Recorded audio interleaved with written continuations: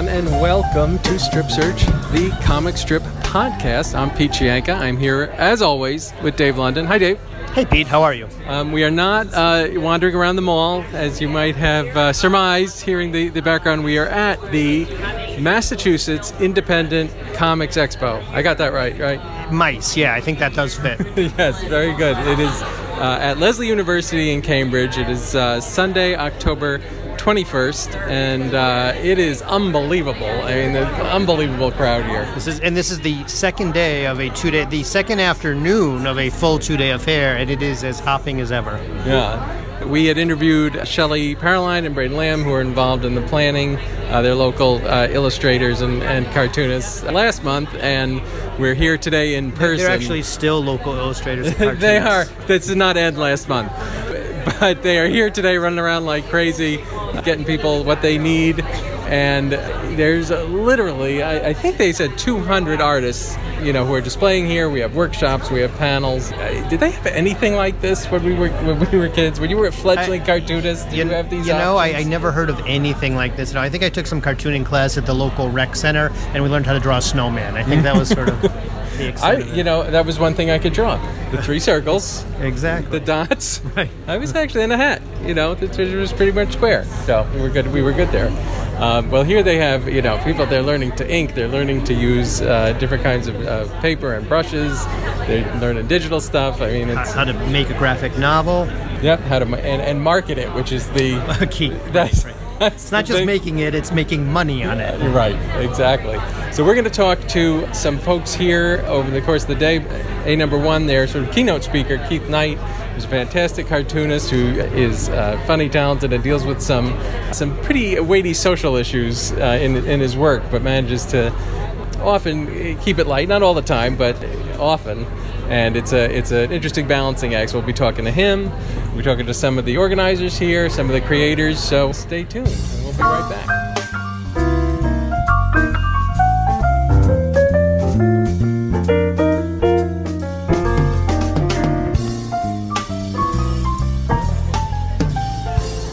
Hey, we are back at ICE with Keith Knight, who you probably know from his nightlife comic strip, which runs around the country in the Washington Post, San Francisco Chronicle, lots of big newspapers. There's still newspapers out there. And he also does webcomics such as Think and the K Chronicles, which deal with some weightier issues. So we're happy to talk to him. We just want to talk to you a little bit about, what I really enjoy about your work is, you somehow take serious issues and find a way to sort of make people think but make them funny at the same time. And I think that is to me, that would be such a huge challenge. Well, I want people to understand that, I don't do that with all of them. I mean, there's ones that aren't funny at all, and then people are like, oh, comics are supposed to be funny. And I explain to them, no, comics don't have to be funny. Comics can be informative, they could be sad, they can be touching, they can be all these different things. I like to use humor because humor makes hard issues go down a little bit softer. And I consider cartoonists to be sort of modern day court jesters. So we can sort of take shots at folks that will end up, in other professions end up being tortured and dismembered. So. And unfortunately, that's a realistic statement. At one point, that would have been exaggeration. Yeah, exactly. But I've been on panels with cartoonists who had to leave the country because their government was going after them for a cartoon they did. So I'm fortunate that it's not gotten to that point here yet. But the way things are going, it wouldn't surprise me if it did.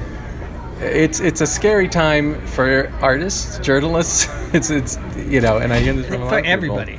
people. For everybody. I think not only for people who are direct victims of this, but also the indirect reality of people who never consider themselves to be racist or fascist, but are looking around and justifying what's going on and saying to themselves, oh, okay, maybe I am fine with this.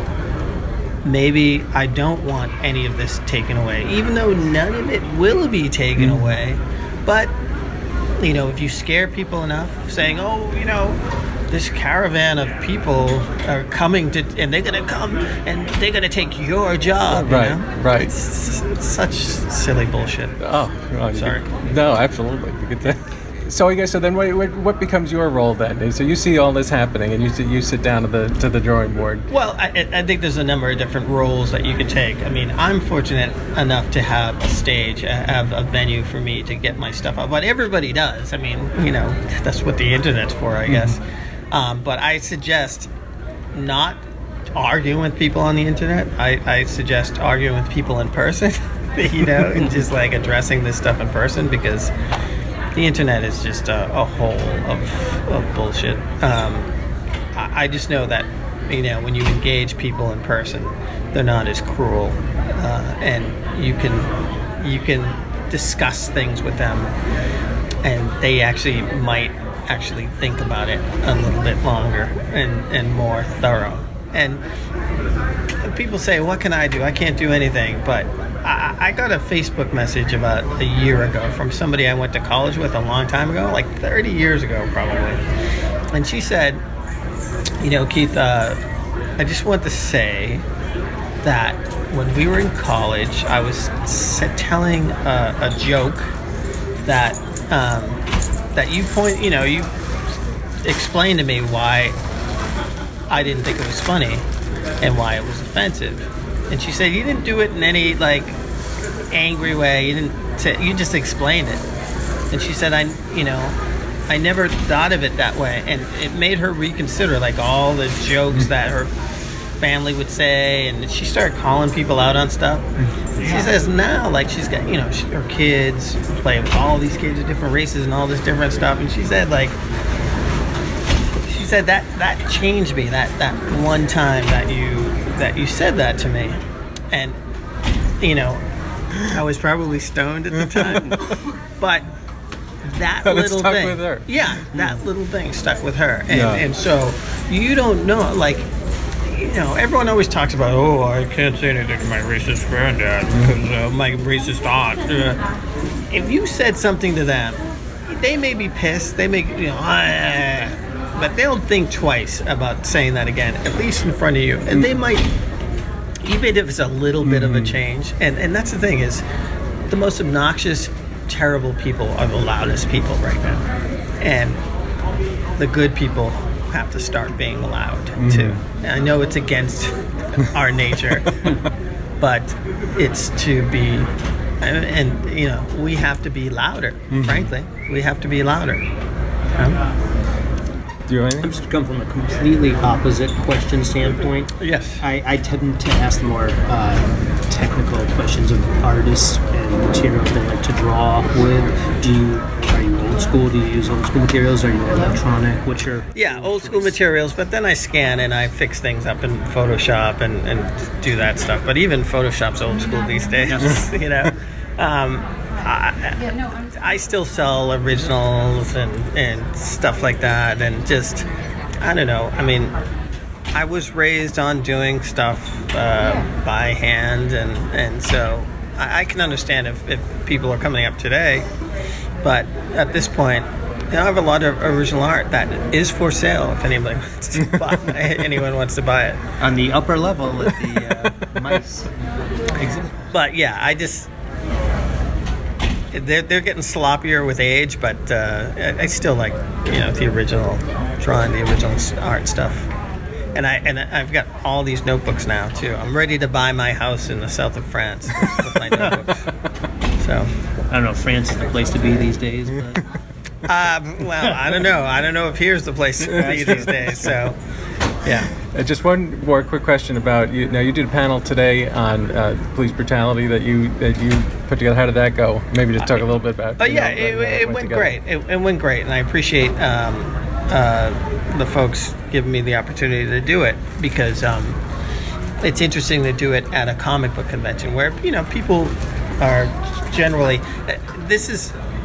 I did it at San Diego Comic-Con. You know, people are going there for the fantasy thing. And I got a standing ovation. It was like completely insane. And I think that there are people that sure, it's great to be in the whole fantastical fantasy world and everything, but I also think that people want to engage in reality too, and like in different ways, because I think one of the biggest problems in this country is being able to talk about race in this country in a sincere way, and using this medium to address that type of stuff, and also mental health issues. I'm seeing like a lot of people doing stuff about mental health and about identity, gender equality, and all that different stuff. It's great. Like this is the meat and potatoes, like that should be a part of the dialogue of comics. And so it went really great. I'm going to be back here doing it again in the spring, like at a couple of colleges, just because of this event here. And you want to make a plug for where you're doing it?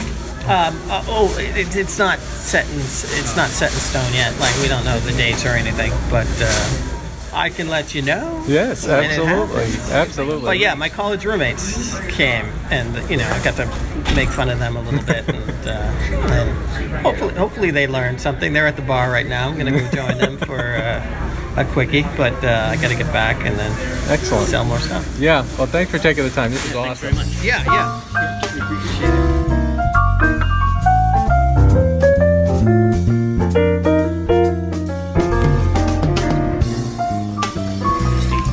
Okay, we are continuing our day here at MICE, the Massachusetts Independent Comics Expo.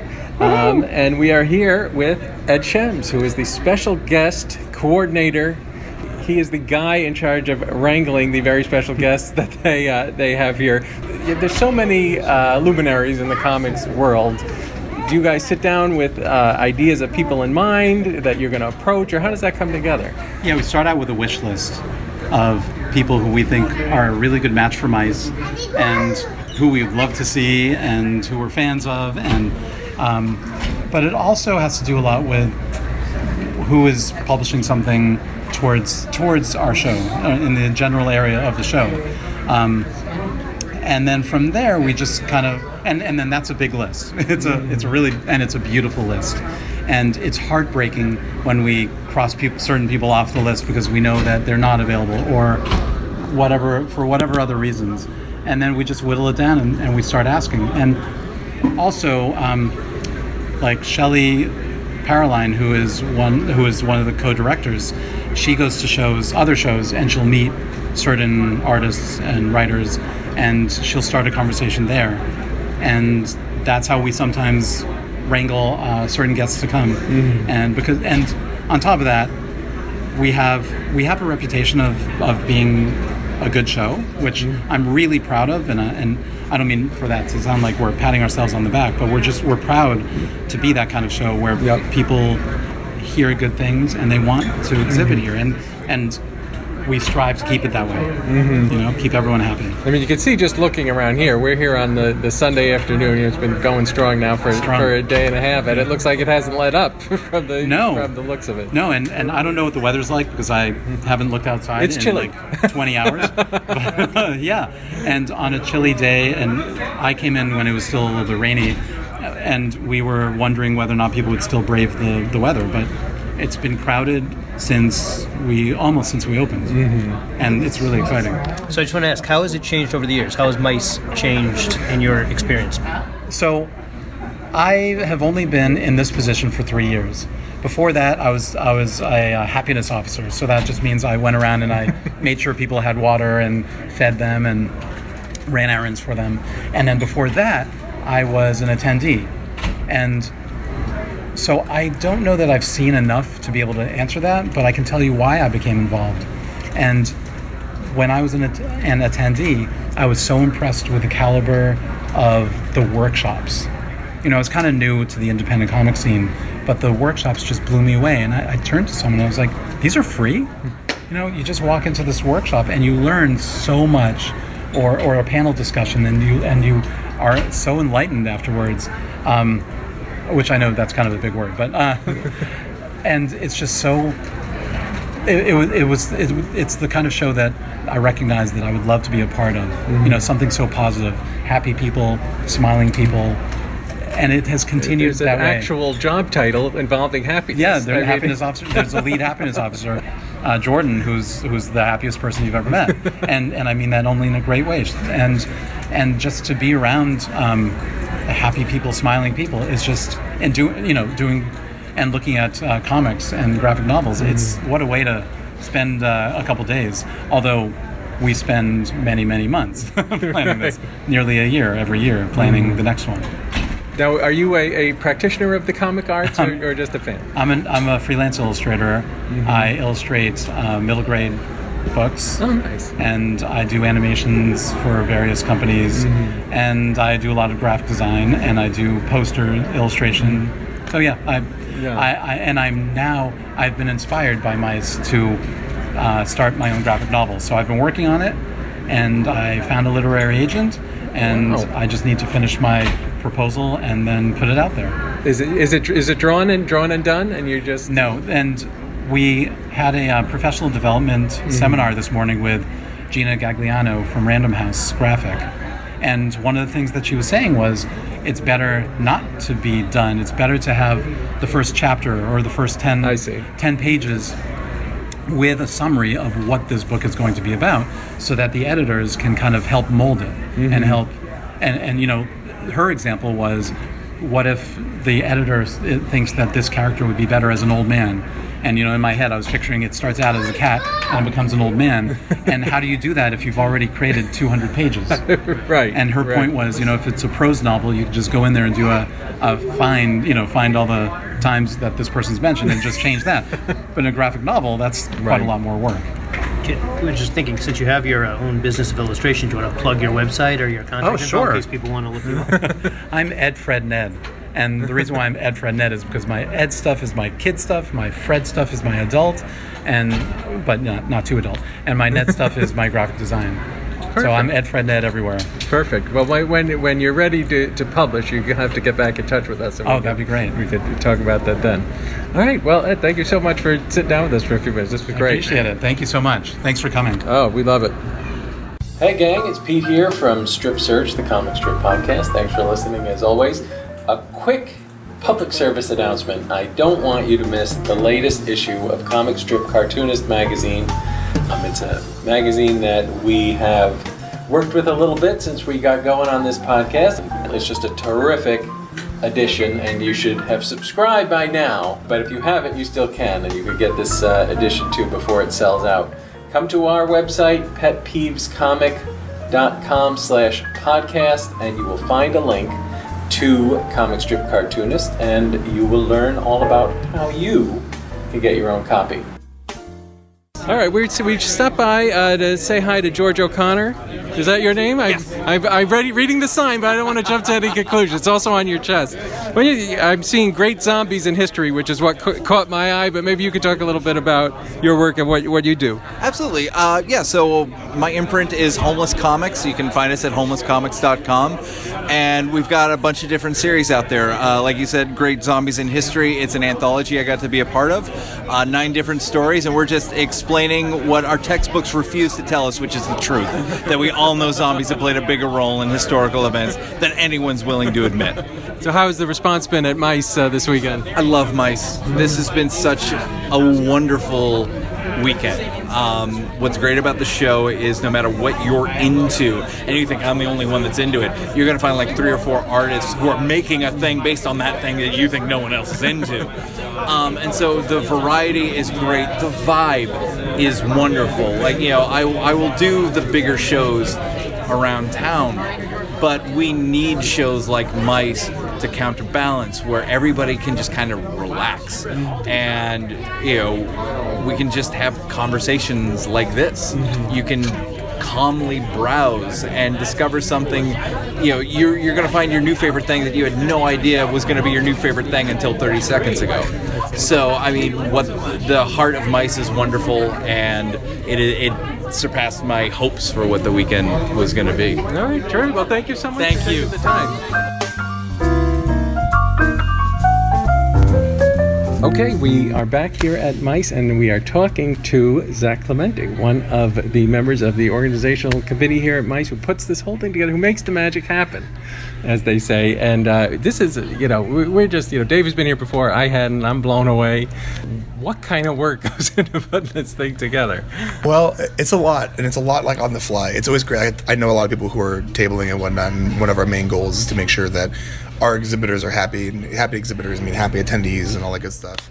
But ultimately, if everyone's like, "Oh, it's so smooth," I'm like, "I'm glad you're seeing that," because in the background, it's like, "What's happening here? Who's doing this?" Blah blah blah. Like, it's a lot of work. We sort of start working probably at the beginning of the year. We really start cranking and getting like maybe one every 2 week or one every month meetings going. We start figuring out who our guests are going to be. We start figuring out what kind of focus we want to have on certain things. Like trying to organize the show in our heads and our minds and in our schedules, in a sense, working with Leslie to make sure the space. But like, it's kind of year round. We're always thinking about mice. Like, during the off season, quote unquote, I'll be like, "Oh, they'll be a good guest. Oh, I love them to come to mice. I'll make sure they apply," sort of thing. Or, "Oh, I want to do this for one of our programs." It's always going on constantly. You never really stop thinking about it. But the work itself really kicks into gear like around April is when we start opening up application windows. We do a fully curated show.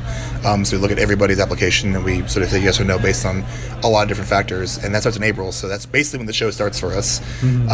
Actually, we start meeting every 2 weeks and figuring out everything we can before the day of. And what have these last month or two been like? Pretty hectic, especially for me. Like me personally, I've had a very hectic past 2 months. I started a new job. I was traveling for different shows. I've done all these other different things.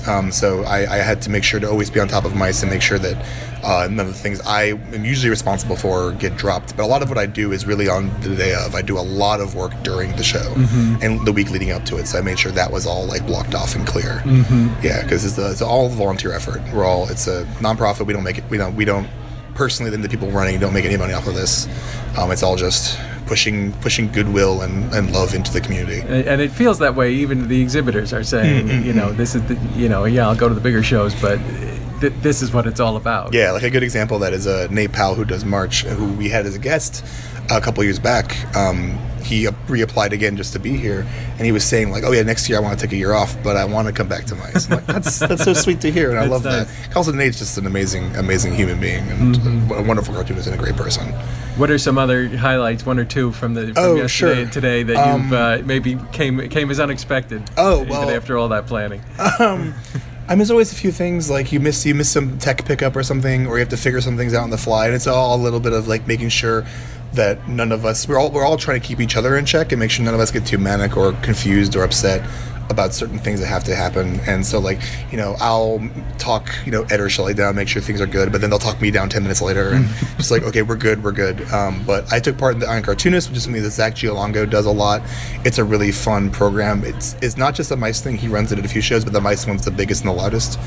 And I've been part of that for a couple of years, where I sort of like help him out on the fly, and we do like a Zach said this, Zach said that kind of like weird. And that's where you get they give artist a prompt, right? Yeah. It gets pretty raucous and loud, and like we try to interrupt them and stuff. It's a lot of fun, and today has been really good. Like I run the Cartoonarium, which is a live drawing sort of like side situation where people can sort of hang out with artists and interrupt them and ask them questions about their process, and that is how we design it. And I'm really happy about the group of people we got.